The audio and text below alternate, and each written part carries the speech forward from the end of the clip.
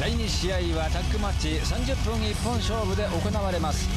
尾崎真由美、大岡由美、この2人が入場してまいります。さあ入ってきました。大岡さんは、尾崎軍に入ってどれぐらいになりますか？まだ3ヶ月ぐらいですかね。3ヶ月ぐらいで、試合もまだ3、4回ぐらいだと思う。はい。で、この日お尻つっかえちゃった。 Alright, K, Big Egg Joshi guy. Yeah, Joshi man, here, yes. What's up? What's up, JD? How's it going? I am JD. Guess what we're here to do today? Talk about the dreaded Oz Academy. Oh, man, it is the Joshi 2010s. It's the Patreon edition of the Red Leaf Retrocast. I know you've dreaded this day. We're talking Oz Academy. The show we're talking about is Dream Girls. How about that for a name? Should be Nightmare Girls. Nightmare Girls? Nah, come on. It is Dream Girls from June 13th, 2010. This continues our journey through the 2010s as the Joshi come out of the Dark Ages into the current ages. And Oz Academy is on this journey. And just for this occasion, Kay, you won't believe this, but I have, to start us off, for all those beautiful, beautiful $1.50 tier Patreons out there, I was recommended from work to drink this Cazadores Tequila Rep Osado. It's a lot of fancy words that I don't understand. Spanish is involved in that phrase.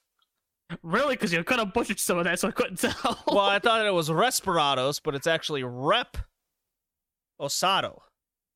Osado. Look, man, I see. I too rep the Osado. I rep the Osado all day. I got a shot of tequila right here because we're talking Oz Academy. My favorite wrestler in the world, perhaps you've heard of her, Mayumi Ozaki, owns this sucker. It's nice for you to admit that you have bad taste. Shinjuku Face is the arena of death. 436 people allegedly at the show. Allegedly is a good word for that. I'd say it's closer to like 300. Just a guess, though. There might be some inflation involved during this era of Joshi wrestling. Oh, you don't say. Listen, they were tightly packed, but boy, when it came to the crowd, you could see some empty chairs. So welcome, I'll say this once again, welcome to the Red Leaf Retrocast Patreon page. I thank everybody that has helped contribute to our tape trading and our acquiring of these DVDs and the whatnots of this era. So much is lost. There will be a couple of these matches that will be uploaded to the Daily Motion page.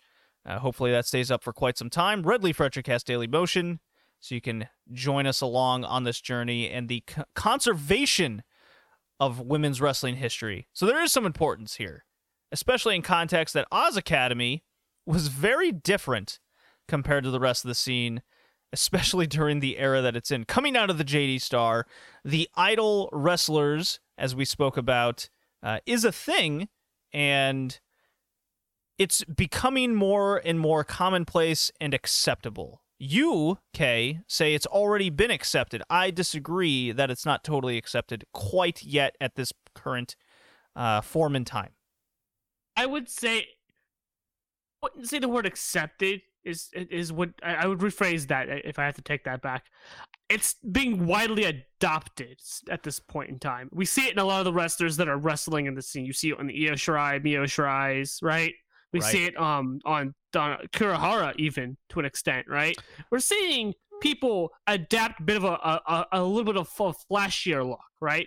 Maybe not a pure idol look, but definitely more flashy than old guard. You see what they're wearing. They're wearing throwbacks or things close to what would be good in their eras. It's funny how you can tell what era a person was trained in, right. Promotion they come from by what they look like. You know, you when we watched Catch the Wave 2010, highly recommend episode if you want to catch the free version. Obviously, it's on Big Egg Joshi Podcast. If you want to catch these episodes 2 weeks early, head on over to Red Leaf Retrocast Patreon and help contribute to this. Very much recommended. When we're going over AJW, you're going over JWP, and soon, hopefully, depending on how fast I get through my Starcade stuff, LLPW, the costumes and presentation in JWP is very different compared to the traditional AJW type stuff. And soon enough, in 1990, we start seeing a little transition in AJW. Right, actually, we're seeing it, and as we go through the classics, we're seeing it with low V-necked leotards, right?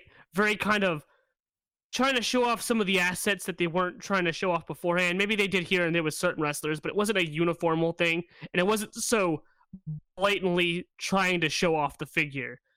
With JWP, where I'm at, and over at the Big Egg Joshi podcast, you could follow me as I'm going through 1990 right now, beginning of 1990, the looks are split. And I remember you watching a few episodes with me. It's like you see some of the more idolish or more flashy is what I would probably use, because they're not really idols looks just yet, but they're more flashy looking, right? To the single leotards.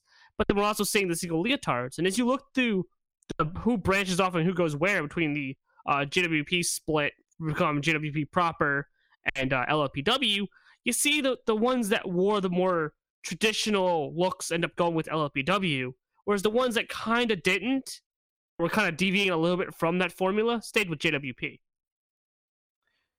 The reason why we bring this up is because of the promotions we've discussed so far on this journey. JWP, Ice Ribbon, who's in a different league altogether. The universe. Oh, yeah. Neo, just to name a few. Now we've reached Oz Academy. And this promotion is definitely way different compared to all the others.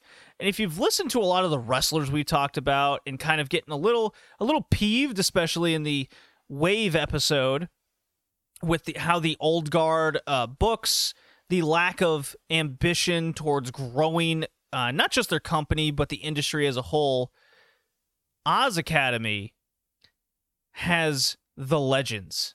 Because you might be wondering, where are these legends and the old guard hanging out?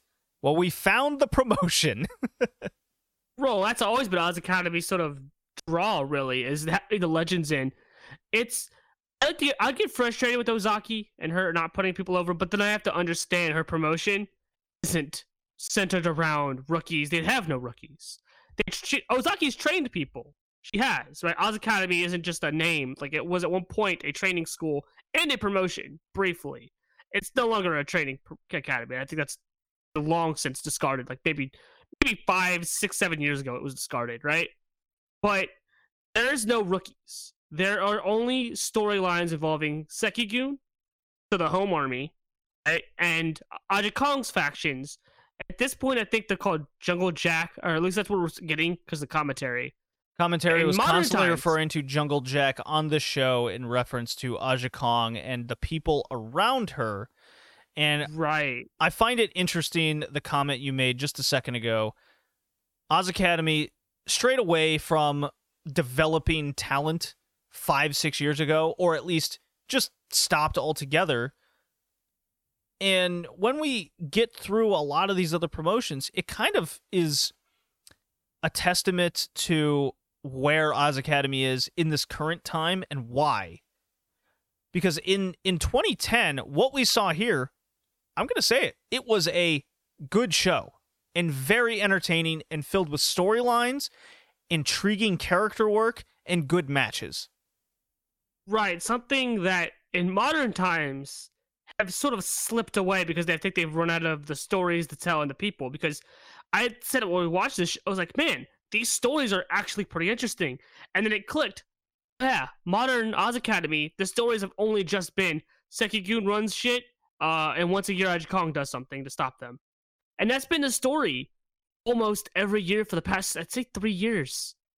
You get smaller ones here and there with some wrestlers rising up, but those stories always fizzle out and don't go anywhere. Yoshiko had one, right, that fizzled out and she hasn't showed up for a while. We have one right now with Kaho and them, and that's going to fizzle out. It always seems to fizzle out and not go anywhere. Whereas with this one, we see some kind of sense of progression. Even if we're jumping in the middle of a story, we get sort of what's going on and the progression of the stories. I'll give you a good example of what this reminded me of. Over the past half decade, I've been a big fan of WXW in Germany. Okay? Not a Joshi promotion by any means. No. However, they developed a lot of their own talent and built their own fan base up and their own talent up with a lot of unknowns and a mixture of home talent and freelancers. WXW started their own training academy, basically the only one in Germany, the only one in Central Europe, because they know the lifeblood to keep their company running and relevant was to develop talent. Okay? Right. Once and every single year, they'd inevitably lose one or two main eventers that they had developed to bigger and better things. Namely, in that case, WWE. Okay? Right. So they had to develop talent to replace the main eventer. What we've seen in Oz Academy, instead of losing talent to bigger and better promotions, they just retire. They're not working there. Right. They stop working there, they retire, they're gone. And their solution, over time, as we'll see, is replace them with a freelancer. A younger freelancer that inevitably might get a story here or there, might get a little push. You know, Sheeta's a great example I like to point to. But what ends up happening? She leaves, moves on to bigger and better things, or in some cases, they retire or get injured or what have you, and you never see from them again. And the replacement of those people becomes harder and harder over time unless you're developing talent. If you can pump out the talent as much as you're losing them, then you will be sustainable, but you won't grow. You're just constantly in replacement mode. And we've reached a point in Oz Academy where they've lost the talent, they can't replace them anymore, and now they're in a decline to the point where even today, they barely run a show a month. Right? Right. I'll say this. I think you hit some points there pretty on the head with the replacing the talent with the younger freelancers. I think the talent they're replacing are the old guard that they were so reliant, because we're seeing here in 2010 is these old guard people. Well, where else are they going to go work? I mean, they might work here and there in Wave or Neo, but they're always going to come back to Oz Academy. So you have them, you have that security of them always coming back. Right. You don't have that anymore. Because good example, Yoshiko. Yoshiko at one point was involved in a very big storyline in Oz Academy, and she hasn't really shown up there very much since that storyline stopped. Another example I like to use is Ano and Maya, right? Ano showed up on most Oz Academy shows, but Maya doesn't show up on everything. And right now she has a story going on with her. If she just stopped showing up in Oz Academy altogether, what was the point of the story? Now there's no progression. You can't go past, you can't add to the story. You can't branch from the story. It's gone. And I think Oz Academy has, every year they've run one big show at Yokohama Bunsai. There was a lot of debate last year's on whether the number that they put on was actually legitimate. Because the number they put on broke regulations like twice over almost at the time. Because they ran theirs 2 weeks after Ice Ribbons. And Ice Ribbons was just bumping up against that 1,000-person number. Right. And then Oz Academy has like 1,000 something. And it's like you question, well, first off, nobody would be allowed to sell that many tickets. You'd get in trouble. Second off, from what I gather, Japan has had fire marshals or at least somebody there to monitor attendance at every venue, especially at that point when it was the height of the virus. So there'd be no way to break that. So it almost came off like because that was their last show ever in that arena before it closed, they felt the need to fudge a number to become higher than the last Joshi promotion to run it, Ice Ribbon. Of course. It feels like Oz Academy, it feels like Ozaki realizes her promotion is becoming less and less relevant over time because she doesn't have anybody. And then the people she does have, like Hiroyo Matsumoto and stuff, it fizzled out. Like they're involved in storylines, but they're not credible in the scene anymore. Right, and we've spoken about Hiroyo, and the more we're going to see of her, the more we're going to realize she should have been a bigger star than what she was. And there will be times in the early 2010s where we'll be praising Oz Academy, like this show. I have a lot of praise for the show. I really enjoyed it. Yeah, it was good. But I'm looking at this card, and I'm looking at some names, and boy, a lot of these people are retired. A lot of people are retired, and who on the show is a star 5 years from now, right? Nobody. No, not a one person, which is incredible. So let's get into this card here, Kay.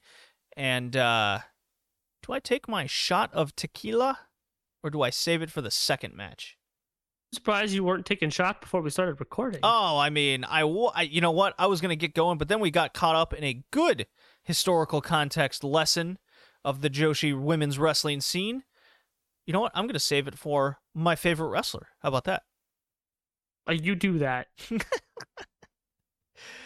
Tomoka Nakagawa versus Hiren. 8 minutes, 52 seconds. A rookie versus a Sekigun member. Ozaki-gun. How are we going to refer to this group in Oz Academy? So in Oz Academy, it is called Sekigun because Sekigun means home army. And Oz Academy is Ozaki's promotion, so they're the home army. There you go. That's the term. I had to have that explained to me because Oz Academy has muddied that term so much for me that I had to find out when I was watching JWP what a Sekigun was. Because currently in JWP there's two groups. There's the Sekigun and then there's Gurentai. I'm like, wait. Sekigun, that's Ozaki's group. Why is she in Gurentai? And I had to ask somebody. Like, no, Sekigun means home army. So that's why Stardom back in the day when Queen's Quest became a thing and Oedo was a thing, it wasn't called Stars, it was just called Stardom Army or Stardom Sekigun. Gotcha. That's what that means. So it would be Sekigun. It wouldn't be Ozaki-gun. I guess both words are kind of interchangeable, but I prefer them as Sekigun since it's the home army. So what'd you think of Hiren in this match? Because she is the most notable person in there. She's not the rookie, and she is part of Ozaki-gun. Well, there's 3 things I noticed about her. 1, she's okay. A little rough in places. 2, she has a tramp stamp. Very visible tramp stamp. And I was like, oh, hey, she has a tramp stamp. A very noticeable tramp stamp. And the 3rd one is she's kind of hot. Not gonna lie. Definitely my type. I like how that's how you ended. That's pretty good.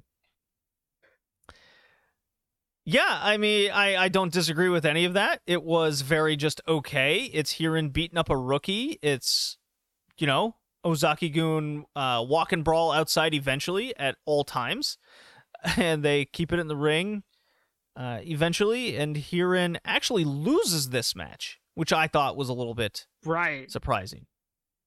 I thought it was a bit shocker, too. I didn't expect that, but I guess this was supposed to further some storyline. I guess we'll see more of it later. It seems like it was a storyline loss, not a loss. There is quite a few storylines here on the show. So our second match, Mayumi Ozaki and Yumi Oka, that is the tag team. Yumi Oka from Wave Academy, who did not win Catch the Wave. She failed to the Mighty Gammy. You called it Wave Academy. Wave Academy. Well, am I wrong? I mean, it's Look, Wave. I know I've had a couple funny. drinks before the podcast, but maybe it's a tick on purpose. I don't know. I can't confirm nor deny. Yumi Oka and Ozaki with Wave Academy defeating Chiako Nagashima and other rookie Nao Komatsu. 15 minutes and 39 seconds. Kay, I thought this match was actually pretty good. And when Ozaki and Oka came out to their death metal music, wearing nothing but what appears to be lingerie, as is the style of Ozaki-gun, Sekigun, and then Chiako Nagashima comes out in her streamer outfit, and then Nao Komatsu comes out, and you're like, well, there's a rookie, and she about to die. It's like, she comes out, whoop, I know who's eating the pin in this match. You immediately know. She has the most basic rookie kind of look to her. She has a leotard-looking thing going on. It's like, oh, well, we know who's eating the pin in this one. All right, let me throw half this shot down right here out of my number 1 team in basketball, Utah Jazz shot glass. So here we go. Well, while you do that, I'm just going to say, they had Blizzard Yuki accompanying them. Found that out, and that was a thing. Blizzard Yuki apparently retired. Or no, she retired and apparently became a manager / consultant of some kind. It said, I know she was a manager of Sekigun, but I think she was a consultant outside of wrestling. Mika Nishio is her name. She is quite attractive. wearing also Blizzard the Yuki. basic lingerie type outfit. Well, she was hot. Oh yeah, she is from a certain promotion you are familiar with, Kay. Yes. AWP. And also JD Star, where she'd start to hang out in later.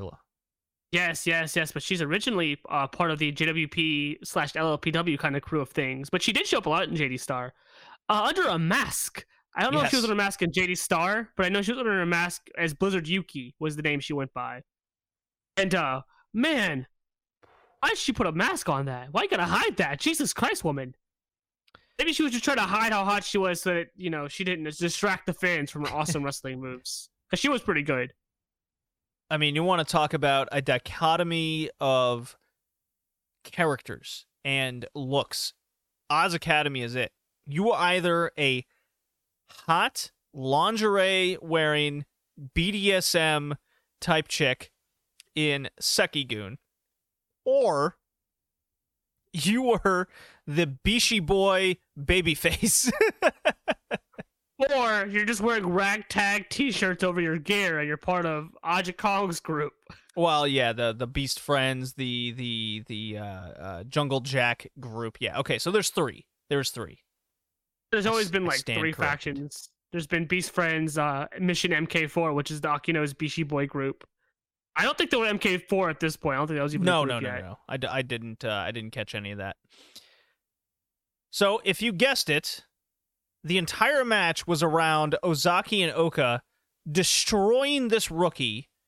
A hot tag to Chiako Nagashima. She would run wild, get stuffed.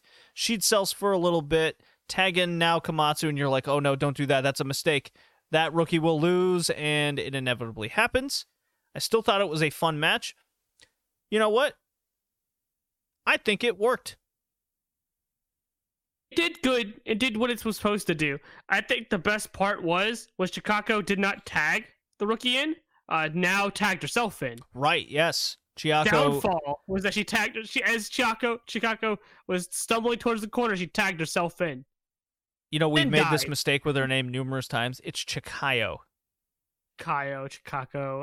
Listen, she's a Gaia flunky. She never went anywhere. A Gaia flunky. Oh, man, that's harsh. I mean, that's kind of what I refer to most of the Gaia's first rookie class, because if your name's not Mako Satomura, no one remembers who you are. Well, I mean, if you want to be harsh like that, you can. I mean, it's just facts. I mean, you didn't know she was from Gaia until I told you, right? That's beside the point, Kay. That's a lot of people. Listen, I've told a lot of people she's from Gaia. Like, she's from Gaia? Yeah, because she shows up in Marvelous all the time. I was like, yeah, she's from Gaia. Really? Yeah, I thought she was AJW. No, she's Gaia. No. Did she do anything with her career? No.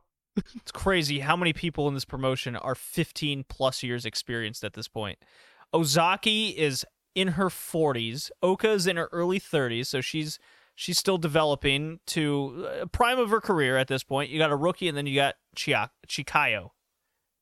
So Chikayo is like, I think in her upper 30s, early 40s.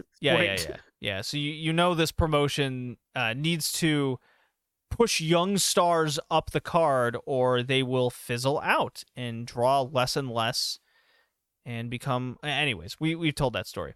Ozaki's got that. Put the legends on top. No, why do that? Ozaki's got quite the look. Like, Ozaki in the undercard in tags is the perfect place for her. This is why it was great, and it made the rest of the card so much better. Tell her that. Well, that's the best place for her is in undercard tags. You tell her that with her almost 2-year title reign. Just because she's the queen of the mountain in 2021, we're not going to ignore what we saw in 2010. How long she had that? She has the house schedule for 700 some odd days, over 2 years. Why are you worried about it? 2 defenses. Oh, Don't worry about it. Don't worry about it. So yeah, Oka, top of wave, undercard in Oz Academy, kind of speaks to where she's at, because she's an interesting case as we'll go on. She should be near the top. As much as I criticized the Mighty Gami, like, I would totally understand Yumi Oka being pushed at the top. She's in her early 30s. She's marketable. She's pretty. She has a decent enough offense. She can put on a good match. Why aren't they pushing her in Oz Academy at this point in time? Well, Oz Academy, she'll get up the card with the rest of Sekigun. But in Wave, don't you worry about that. We're on the precipice of that. Don't worry about it. Well, I'm not going to worry about her in Wave. I'm wondering why other promotions are taking advantage of a young, popular, well, potentially popular 30-year-old. Because you see that last part there is the key. She's not very popular. I think at this point, she's on the average scale, I think, of popularity. It's really hard to gauge popularity at this point. Well, yes, I mean, Joshi. It's very small attendance. There's a lot there, but we keep saying really the lifeblood of expanding and growing are young stars. And looking on this card, she's a young star along with maybe 4 others. From my knowledge, I think she's always ever just been a member of Sekigun and not really a top member of Sekigun. Well, I wonder why. She's kind of always just been she's just been one of the group. She's not Ozaki. I don't know if it still holds for this point in time, but I know since Maya joined the group, she's just kind of been there. Really? Mm-hmm. Kind of her role is just to Maya's be in the old Oka position. She is. Yeah. Far more talented, but... Lateral moves. All right. As for Oka, it's like... You said she's in her 30s, right? Mm-hmm. Problem here is she's gonna get that in Wave. Oz Academy is the weird thing because really nobody is a top star outside of Aja and Ozaki. Like nobody else is ever positioned. Maybe Akino later, I think, but like no one's ever positioned as like the be-all star, the top number 1 or 2. Everyone else just kind of exists at certain points in the card and kind of get elevated and de-elevated as they need, or as the story progresses. Especially Sekigun. Sekigun's big for that. Oh, we'll get I would worry too much We'll get to someone in the main event who is definitely a star, but not presented as one. Yeah, right. All right. So Ozaki's fucking rocking out with like a crazy, I don't want to call it a chicken mullet, but it certainly comes off as one. It's like red and poofed up. It's got a big perm. It's awesome. It's straight up 80s heavy metal rocker. She looks the least attractive of the rest of Sekigun. Oh, she's wearing the lingerie stuff, but she is looking like, it's like, oh man, you're like a grandma trying too hard. Well, she's 40. And she's trying to relive the 80s, and it ain't working. I'm sorry. I thought she was good. She was mobile. Her and Oka made a good team. Chikayo made a great babyface comeback, and the rookie inevitably, she lost. It's all right. Yeah, I mean, this was expected, right? The rookie wasn't... With the rookie on the other team, I mean, did you really think Chikayo was going to hold on her own? Hell no. Not with Police running in and the rest of Sekigun running in. Oh, God, Police, the special friend of Ozaki. Her special friend. Dude. This guy. Trios match is your middle match, your third of 5. Akino, Hiroyo Matsumoto, and Ron Yuyu. I'll get to her in a second.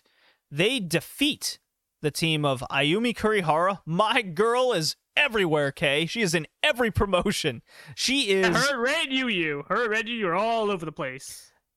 Ayumi's teaming with Dynamite Kansai, who does not look like the Dynamite Kansai I'm familiar with in the JWP days of the early 90s. And Sonoko Kato, 18 minutes, 55 seconds. This match was phenomenal. I adored this match. Kansai is just an excellent powerhouse. Kurihara has a lot of fanfare. You can tell by the way this crowd reacts to her. She is wearing Christmas gear along with, I believe it's Kato. It's like red and green and frills, and the crowd just really connects with her. She was at times the star of the match, but it was truly about Kansai and Akino. The 2 veterans. Yeah, go figure. 2 legends.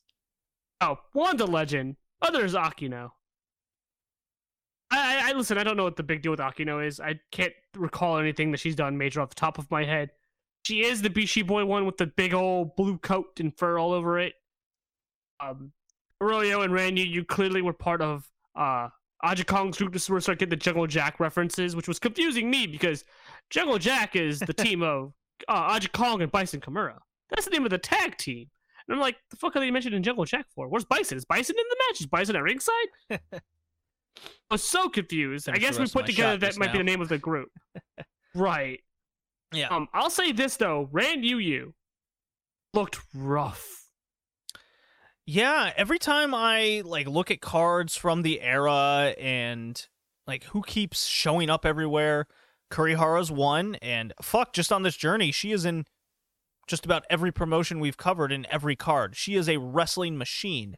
Ron Yu showed up in tag matches everywhere. Not in the same volume of sense, but in terms of importance and mark.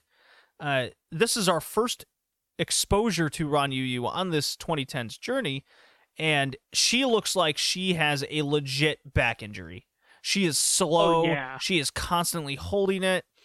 You can basically tell she's even got that facial expression to her that just tells you she's in pain, but she doesn't want to totally tell you. Right. It's very noticeable that she was, because I've seen one other Ran Yu match, and she looked a lot better than this. And I think it was in 2010 as well. So it's definitely like she has some kind of back injury. You could tell with how, like you said, how she was moving, how she was doing moves, how she was taking moves. And sort of the facial expressions, like you say, like she looked really, really rough. And I kind of was like, man, I don't have to wrestle. But then again, I have to remember, this is how she makes her living. And chances are, the convenience store job she's probably also got on the side probably isn't helping her either. A convenience store job. But all of these wrestlers, I can't say all of them, but a lot of them had secondary jobs to make by. Right. Some wrestlers even still have that these days. Some of the Ice Ribbon wrestlers apparently have second jobs. So it's definitely a thing. It's definitely a thing. Oh yeah. Especially back then when wrestling wasn't gonna get you by on living on it. Especially how inconsistent the pay probably was. Like, you get your flat rate for showing on the show, right? That's not enough to live off of. It's the merchandise. Well, people don't buy merch all that much at this point, so. Her DVDs took off so damn much because people bought those. That's why I think Oka does one. She's the only one on this card that does one. I can't remember. I haven't looked at enough of these things to know that, so. But I do know Yumi Oka does some kind of graphier shoot or video. Oh, with the lingerie type gear that she wears? Understandable. Yeah. I mean, you know, Manami Toyo did one when she retired. She didn't do one, I don't think, her entire career. Or she didn't do like a gravier shoot her entire career. And then she retires and just full on topless shoot. I was like, yeah, go out. So Kansai, we have to talk about Kansai's getup here. So she comes out wearing disco balls on her shoulders and some sort of evil villain getup straight out of Doctor Who from the 80s. It is quite the sight. She's got kind of flat, greased up black hair. This is not the Kansai I'm familiar with. No. So the thing with Kansai, the jackets have always been a thing with her. Like, if you look at the 80s and I'm sorry, the 90s, and she has weird power suits and stuff. Like, it's kind of, I think it's her shtick. As for the look, she goes through quite a few metamorphoses about her career. Like, after she leaves JWP proper and starts working elsewhere, especially in the 2000s, her look changes a lot. She goes from spiked up, gelled, curled hair to what we're seeing here, which I dubbed emo hair. Emo hair Kansai. Emo hair, yeah. She's moved on from pompadour to emo hair. And she went from pompadour to spiked blonde to sort of like a bit of a gelled back kind of hair, kind of like Hota. It kind of makes sense. She seems to always gravitate towards what the young men popular hairdo is of the time. Yeah, I guess in 2010s, but this hairdo I think is more like early 2000s Japan, where it's gelled and kind of emo looking. But then again, that's frosted tips, brah. But that's here in the States. We're talking about Japan fashion. Listen, I'm watching JD Star and I'm seeing these commercials with guys with fucking gelled spiked hair. So yeah, and that's early 2000s. What did you just describe? And the emo coif, the emo coiffed hair as well. I'm seeing this fucking anime looking hairdos. And tell me, look at her hair. She does not look like she looks like an anime character, like an anime protagonist. her look changes so much to where, like, if you get a picture of her now, she looks much closer to her older look with the blonde spiked hair. But man, Kaza goes through a look change. To the point where you don't even recognize her half the time. Her gear changes a lot too. Her gear looks like nothing like her old gear at all. So I think the two best people in this match were Kurihara and Kansai. They ran the shit, and then you had Akino kind of playing. She was kind of playing general, just kind of getting her team in and out where possible, switching in and out. And Kurihara and Kansai were meant to look the strongest. Unfortunately for Kurihara, I believe she ate the pin here. She did. Oh, yeah. I did you notice Hiroyo Matsumoto look lost? All the time. She looked quite lost at times. There was a spot when they were supposed to go to the turnbuckle, and she just stopped for a second, and I think Akino had to say something to her because she was supposed to go to the turnbuckle with them, and she just, I don't know if she just froze and didn't know where she was supposed to go, or she blanked, or what have you. But there was a few moments where she was out of place, or was probably supposed to be somewhere and break up a pin, and just doesn't, like, man, Hiroyo did not look good. She looked off, very off in this match. If I was to put two people on top in this promotion, building them up to challenge at the top, or at least in big tag title situations, it would be Yumi Oka and Kurihara. Oka, part of the heel group, the young star on the rise. 30, I know, but compared to the rest of the promotion, you get what I mean. And Kurihara, obviously. I just think, but they had stories to tell, and the stories continued in the next match, which was, I think, a phenomenally told story. It is Kaoru against Takako Inoue. 9 minutes. With Taser-chan. Taser Takako in the house. Taser Takako. Listen, this match was good. You doubted me when I was telling you the story of this match. I saw it in real time, Kay. I was like, look, Sekigun is running wild. Look, let's start at the beginning of this match. Inoue comes out with Taser. She's clicking around to the crowd. I'm gonna beat this broad. And it cuts to the entrance apron area. And there's Sekigun with a bloody Kaoru, all parading her. We got her in the back, boys. We're parading her to the ring. They put a chain around her neck, make her fall down the stairs. That looked rough. And they throw her in the ring. Yeah, that looked legit. And the ref just goes, "You all right? All right. Ring the bell." Yeah, you're still breathing? All right, cool. Ring the bell. Good enough for me. Ring that bell. It's Oz Academy. It's on. Jesus Christ. So Kaoru is a bloody mess. She's wearing the crimson mask, and the story begins. The big baby face against the massive heel group. Odds are against her, and she's got to fight back. And from start to finish, that's exactly what it was.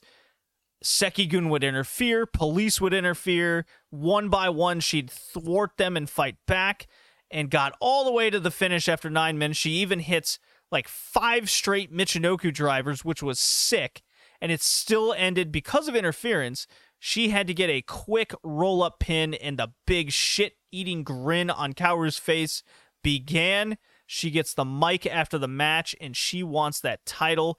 Sekigun is beside themselves. Even Ozaki gets in the ring, and she's like, I will not give you this title shot. You need to beat someone more important. You aren't good enough. And Kaoru leaves, and that accomplished so much. It really got me into it.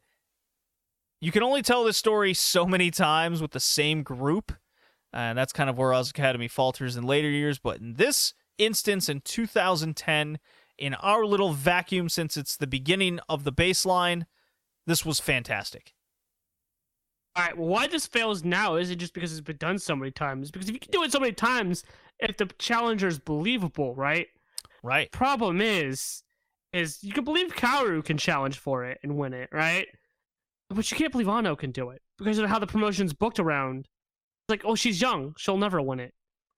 Right. And so they can't do it with the old stars who you can believably think could win. They're doing it with the younger stars who you know for a fact aren't gonna win, and that's the problem. Right, and that's where knowing too much of the politics really hurts you as a fan.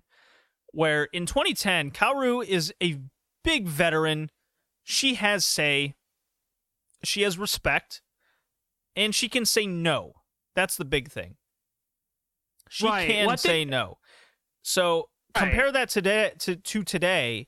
It's either you eat it and suck it up, or you don't work here anymore. Right. And then you get also in trouble with the rest of the scene because Ozaki has connections. Right. Oh, you didn't listen to Ozaki-san? Oh, well, we don't want to book you then. That happens. That still happens now. It doesn't happen with the bigger promotions like TJPW and Ice Ribbon and that's Stardom, why they're in their own things. They don't have to worry about that. Right. So, I mean, the only thing that affects Ice Ribbon is if you do something shitty like Rico, whatever the fuck her name is, Kawabata from Actress Girl, broke her contract, and you notice how she hasn't shown up in Ice Ribbon since, right? Right. Because they don't know if you're gonna break a contract with somebody. We can't trust that you won't do that with us. Right, you could So no-show there's at that. any moment kind of situation. Right. So with you mentioned knowing the politics nowadays hurts this promotion. I'd argue against that. I don't think you even need to know the politics to kind of get that the younger stars never win. It's a pattern. You see the pattern enough, and you just kind of already figured, yeah, they're not going to win. But if they win, right, it's like so hard to get you invested to buy the potential of them winning that you don't buy that any of them win. Unless they actually start having that pattern reverse, what's the point? You can build up Ano all you fucking want. You can build up Maya all you want, Kaho all you want. We all know the same outcome because it's been the same outcome every single time. It's the same pattern. It's when you repeat the same pattern over and over again, you lose the surprise. You can't buy into it.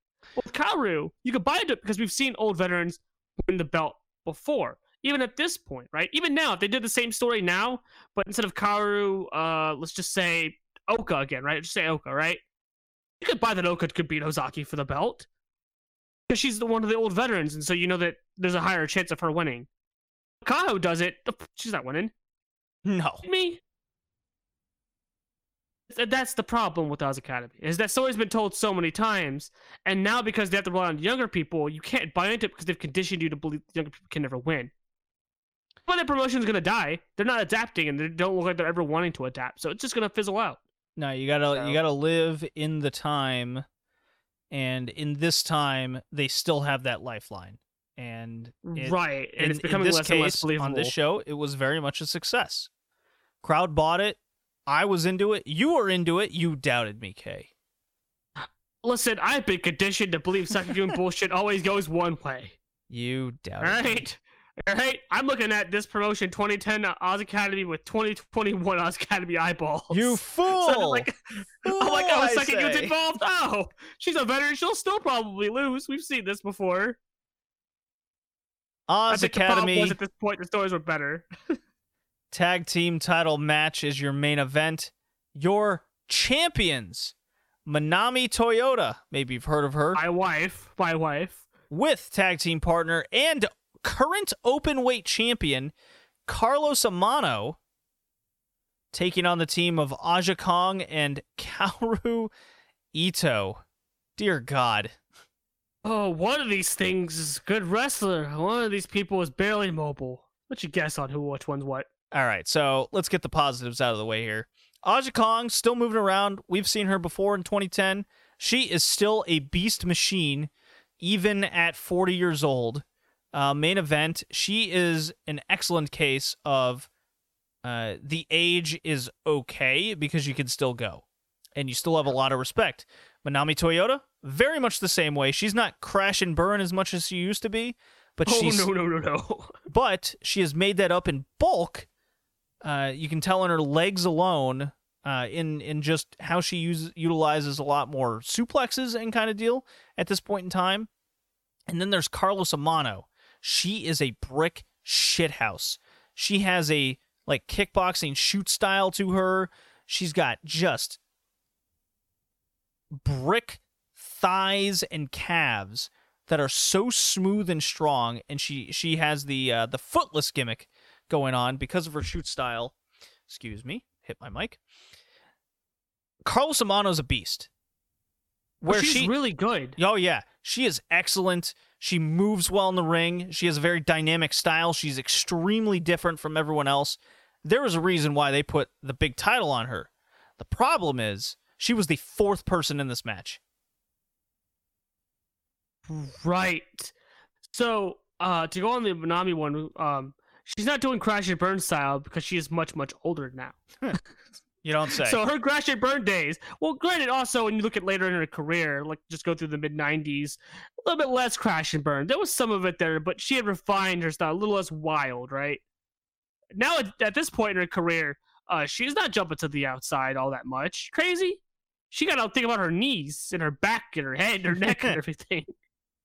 Dude, she's got motorcycles to ride. What does she need to do that for? Oh, she's doing that happily these days in retirement. I'm so happy for her. Cats and motorcycles. Just go look at her Twitter account. It's great. It's wholesome. Wholesome. But I liked Amanda was great, and her and Manami have been a tag team on and off for quite a while in Gaia. They were a tag team, and Oz Academy too, it looks like, too. I really had never thought big of Carlos Amano. Like, I always knew she was good, but Jesus, she showed something else in this match because I never watched Carlos Amano past the 90s.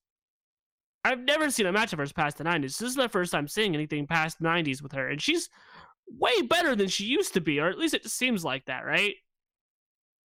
Super, super good. Definitely the reason why they put the belt on her. Definitely, probably the biggest star in the match. Funny enough, according to Cage Match, she was trained by Ozaki, of all people. I don't entirely buy that. Looking at where she starts in her career. I don't totally buy it, but that's what Cage Match says. Who are we to disagree with the Cage Match? I mean, she debuted in 95. Ozaki definitely wasn't trading people in 95. Yeah, so believe it or not, she is only 44 at this current time, today. Yeah, she had to retire over some very sad circumstances. Spinal injury. No. What it was. A bad brainstem. Right. I think originally it was cited as a spinal injury. So but you're right. It's a bad brainstem. I just had it up. Her original injury that put her down was due to a knee injury. Injury.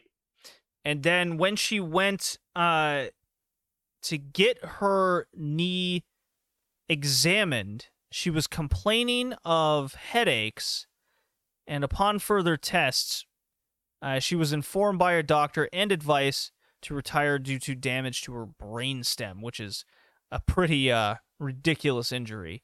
And I was not familiar with Carlos Amano too much before this match. Heard her name, seen her name, first match with her, and after reading that and seeing this match, it all kind of made sense. This woman did headbutt style. And shoot headbutt style a lot. Yeah, that was like a lot of her offense. I will say this, with Amano's injury, my only knowledge of it, before what you just told me, was she had said at one point on a blog post I was able to find, right, that she woke up one morning and she couldn't move. Yes, that was the same article I was reading there. Right, she couldn't move, and I think she just thought she went back to sleep, she'd get back to moving, because I guess it seemed like the way she had phrased it, it had happened before, so I guess she chalked up to sleep paralysis or something. Right. I don't know why you would think my body can't move. That's normal. Right? It's Tuesday. But it's Tuesday. So I guess when she went in with the knee thing, they told her, hey, no, your brainstem, it's totally fucked, brah. You need to retire. Yeah. So she does, instead of like running clotheslines off the ropes, she does running headbutts. She does shoot headbutts instead of forearms.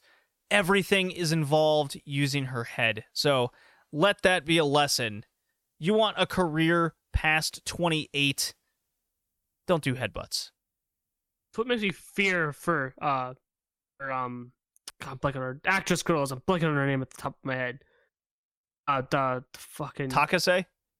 I could say, Jesus Christ, why couldn't I remember her name? Shame I'm on so you. tired. Sorry. Listen, I'm tired. Okay. Yeah, she does shoot headbutts. Oh yeah, I'm worried too. I have no lot business. of shoot headbutts. Got no business with shoot headbutts in my life. I can do the worked headbutts like Ito does, where it's a whole Right. shtick and style. Tam and Julia have done a few of them, but they look closer to worked with the exception of like the big match ones. But they don't do them often, which is fine. Yeah, I just no don't. matter I what, don't no think do it business. all. I don't have to do it at all. But if you're gonna do it, don't do it often, because the more you do it, the worse it gets. But Takase worries me so much because it's such a big part of one of her power-up sequences, one of her move sequences. It's such a concerning thing, and I really fear that her career is going to be short as a result of it, because it's a pattern we see, right? Headbutts equals short careers. Oh yeah, every time. It never fails. That's why Ito's smart with it. She doesn't actually hit her head on you. She just hits her hand lightly. She doesn't even use the full force. She just Right. she is super smart with it. Like, it looks fake. You could tell it's fake as shit, but that's not the point. So Toyota's working smart. Amato's working headbutt style. She looks great. She's a brick shit house, as I said. Kong is mobile. She's still fucking Aja fucking Kong. And now, unfortunately, we have to talk about Kaoru Ito. She's bad.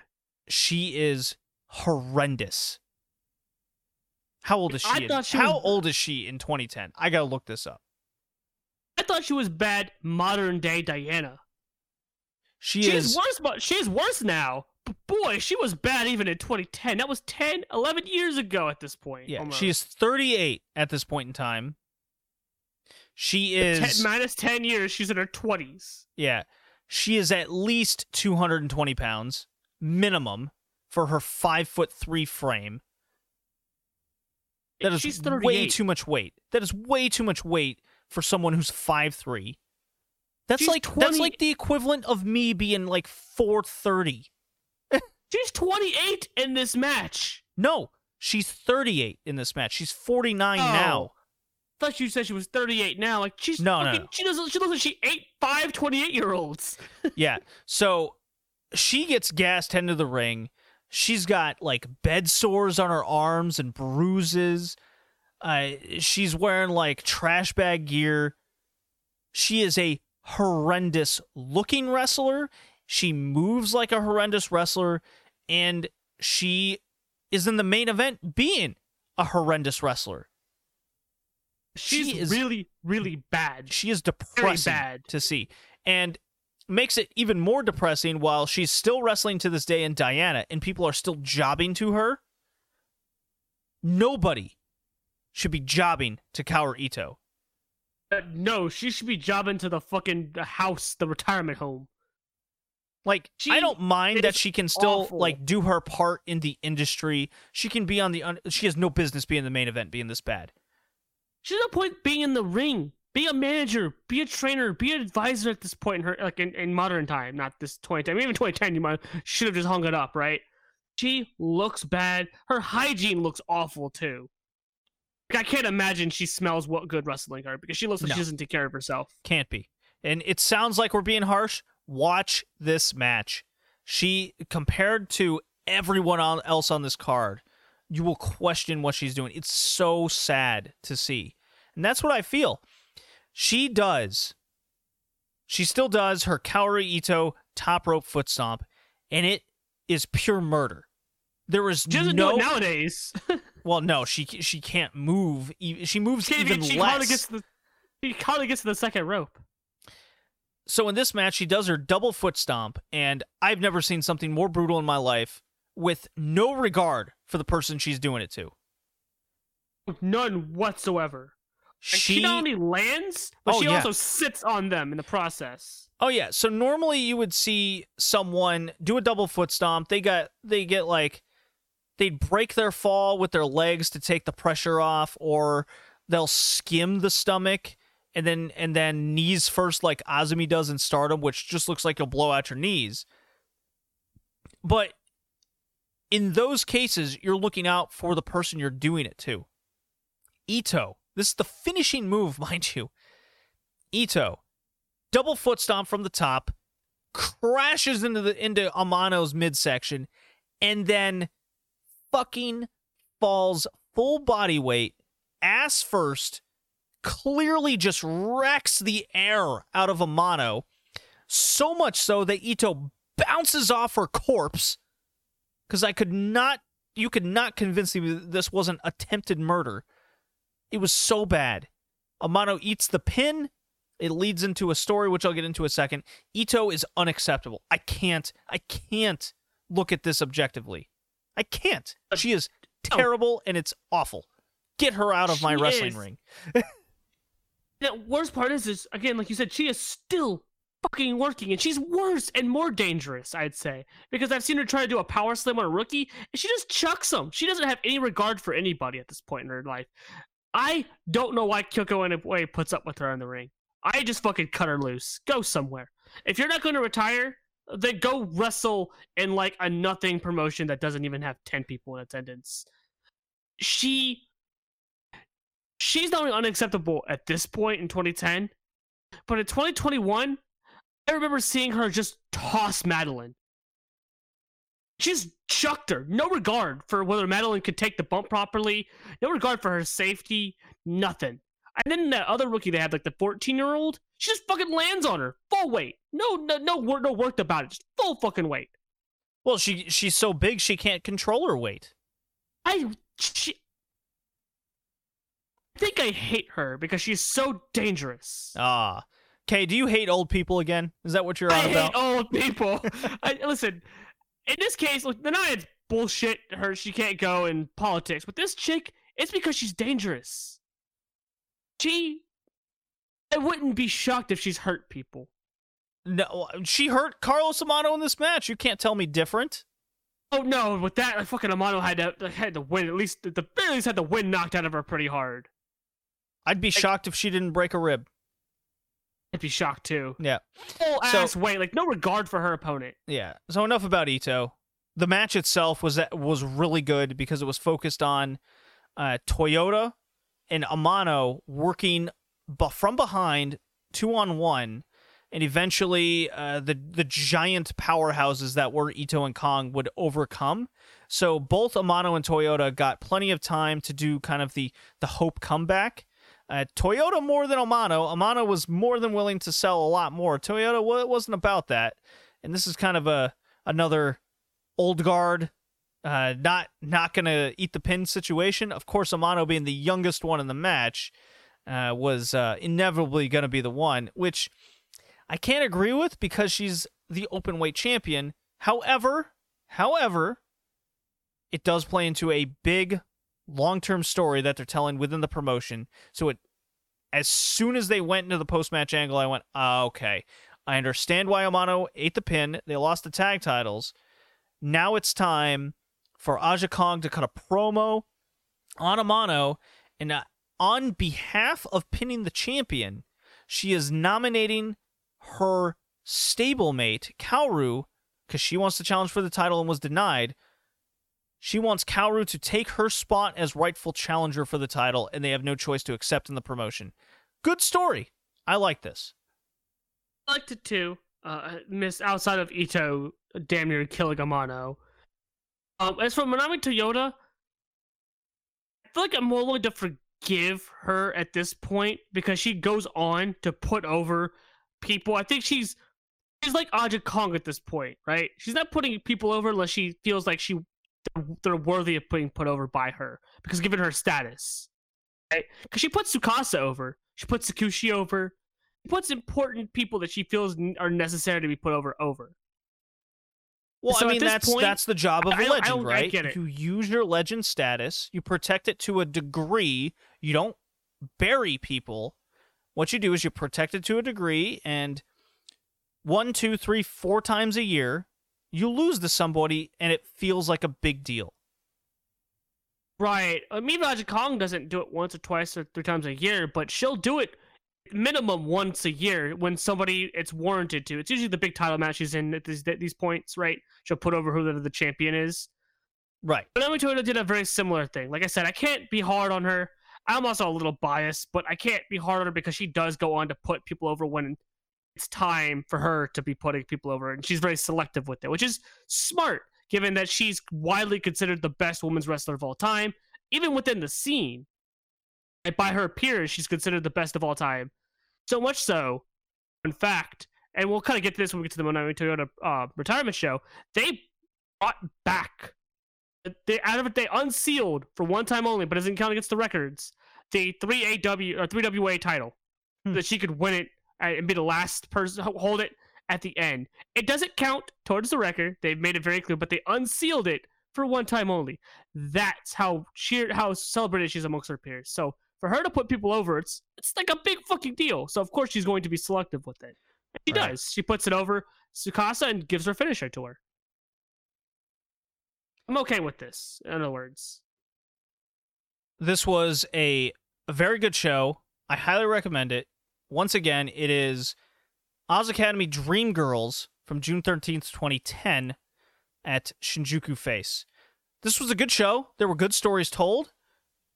We had a lot of takes and perspectives on what was happening, what was going on during the scene, because a lot of these Oz Academy's really doing their own thing comparatively, and yet you still have Hiroyo coming in, Ran Yu, Ayumi Kurihara, Yumi Oka, a couple rookies here. There's still some hope in this promotion for the future with utilizing the veterans for major storylines, and a big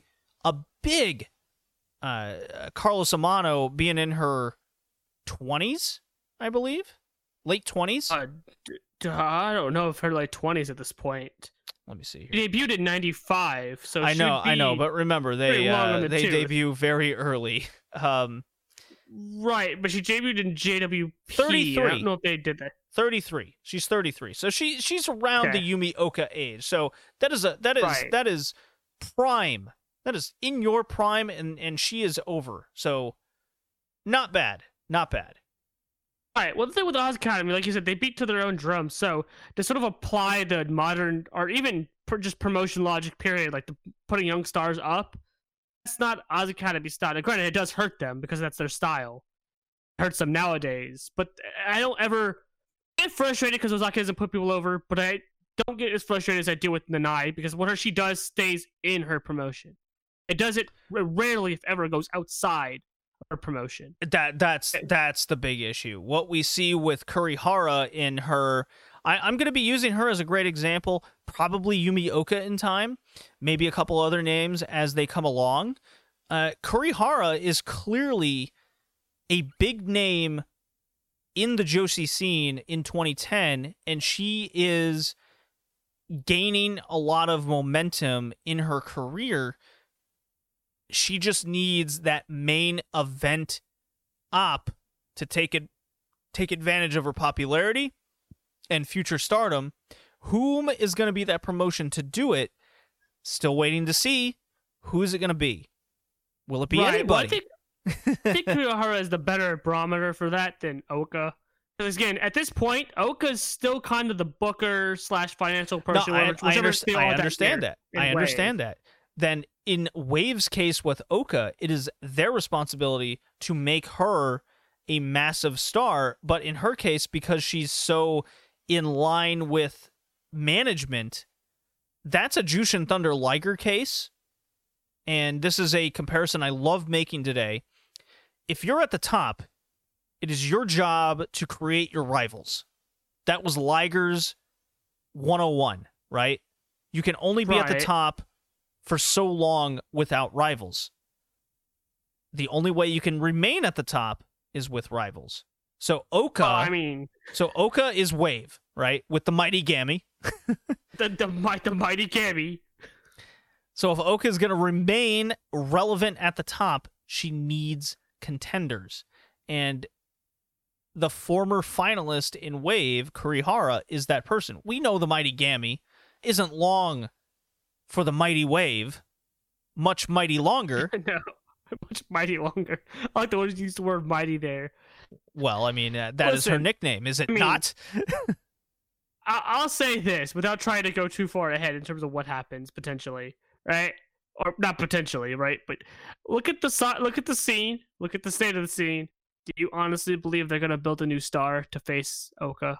Well, we'll find out, like, where they blunder along the way, where they succeed. And in Oz Academy, we're going to see how the Kaoru story plays out. We're going to see how Aja Kong plays out over her career. Obviously, we have more of a barometer on her since she's still wrestling to this day. Tires this year. well, Kaoru, yes, she is indeed retiring in 2021, and we'll see where Ozaki goes in her quest up the card and booking, and whom she gravitates towards pushing, and what she does. Do we see rookies debut, or possibly less than 2-year debutees come to her promotion more? Maybe they show up less. These are interesting questions I'm asking to myself, what these promotions could have done to grow rather than just stagnate in their ways because they don't have big financial backers. As Ice Ribbon has shown us already on this journey, they don't need financial backers in the ambition to grow. They do, at this point, have a financial backer. They're, at this point, no, in 2010, a rich they're owned. financial backer. Oh, rich. Okay, that makes more sense. You gotta like a specify. Bushiroad. They do have a financial backer. You get what I'm saying? Is they're not a Bushiroad, a cyber agent kind of company. Like Right. Well, I'll dash one of those things for you. There's gonna be no new rookies debut in Oz Academy. Well, that's the question to further ask in time. Right. But that could be done. If they haven't had a rookie debut ever in that company. Well, it's like Seedling, right? No. Not even remotely close. You get what I'm saying, though? You get what I'm saying? I get what you're trying to say, but I feel like we should probably just go ahead and remove that one from the table because they've never, ever had a rookie debut at Oz Academy in this entire history. Which is interesting because Ozaki has trained people. She has, but they've never been considered trainees of Oz Academy or rookies of Oz Academy. They've always just been trainees and either go freelance or they're assigned to another company. A modern example, is someone like Maya, signed with Ice Ribbon, but was not trained in the Ice Ribbon dojo. It was trained by a few other people. There you go. 235 and forget the other person, but she was trained by different people. So she had her training. I guarantee she got further training in Ice Ribbon, obviously. There's a good possibility they do have daily training sessions there all the time, so it's a good possibility. Yeah, it's a good possibility, but her initial training was not done in Ice Ribbon. So that's sort of the Ozaki case, but they've never, ever debuted rookies under the Oz Academy banner. So that one's not even a question to ask because it's never been something they've ever done in their history, past or present, or at any point. Well, I definitely like the look and different feel that we saw with Oz Academy today. I'm looking forward to covering more shows in the future. You guarantee we've already got some DVDs from Oz Academy in the future. I'm looking forward to it, Kay. It's definitely going to be interesting compared to the others. All right, now we got to check Sendai off that list. You ready for that? Sendai's going to be tough. Listen, I'm going to give you a bit of a spoiler. It hasn't changed. I'm unfortunately aware of what Sendai is. We'll have to discuss that off air. So please, everybody, please register to the Red Leaf Retrocast Patreon edition, $1.50 tier for these episodes 2 weeks early. If you're listening on Big Egg Joshi, if you're already listening on the Patreon, you are the best people ever. Awesome, of all time. And hey, if you want more, how about you bump to that $5 tier and hear me talk about JD Star, a very enigmatic promotion, if I do say so myself. And JD over here covering the Starcades. I am going through the 80s currently, about to get into the 90s of the Jim Herd era. It is exceedingly interesting booking decisions and stories untelling. Being told. I guess untelling is also another way to put it. Right. 2 tequilas in, apparently. We'll get your words all mixed up. Oh, that despair? I am feeling some despair. I just watched the Scaffold match, 1986. That's a trip. Go check that $5 tier. Again, I have decided I'm going to go through with the LLPW journey after the Starcades are complete up until 1997. That is the last one I'll be doing, since we're doing post-97 on the Red Leaf Retrocast flagship show, to steal a phrase from another podcast. Yeah. Oh, yeah. I love that. The flagship show. We got to come up with it. We got to come up with our own phrase. Own phrase, own word. Yeah, we definitely do. All right, guys, that does it for us. Let's see what our next episode. I think we're doing freelance episodes next, if I'm not mistaken. Oh, so produce shows. Oops, that isn't right. So I click Oh, we're through not it. doing produce shows? Here we go. We have a couple wave matches. We have a Neo tag title match. Those awful And belts. and a Kana Produce Show match. Ooh, the Kana Produce one's what I'm more excited about. Those are always a whole lot of fun. Yeah, so we're gonna call that freelancing around the scene. Freelancing around the scene. See if I remember That's a that good way though. of phrasing it. I mean, listen, I'll try to remind you unless I forget to. Freelancing. I'm gonna write it down right now. Freelancing around the scene. There we go. It's in. That is the next episode. We'll see you next time. See you guys.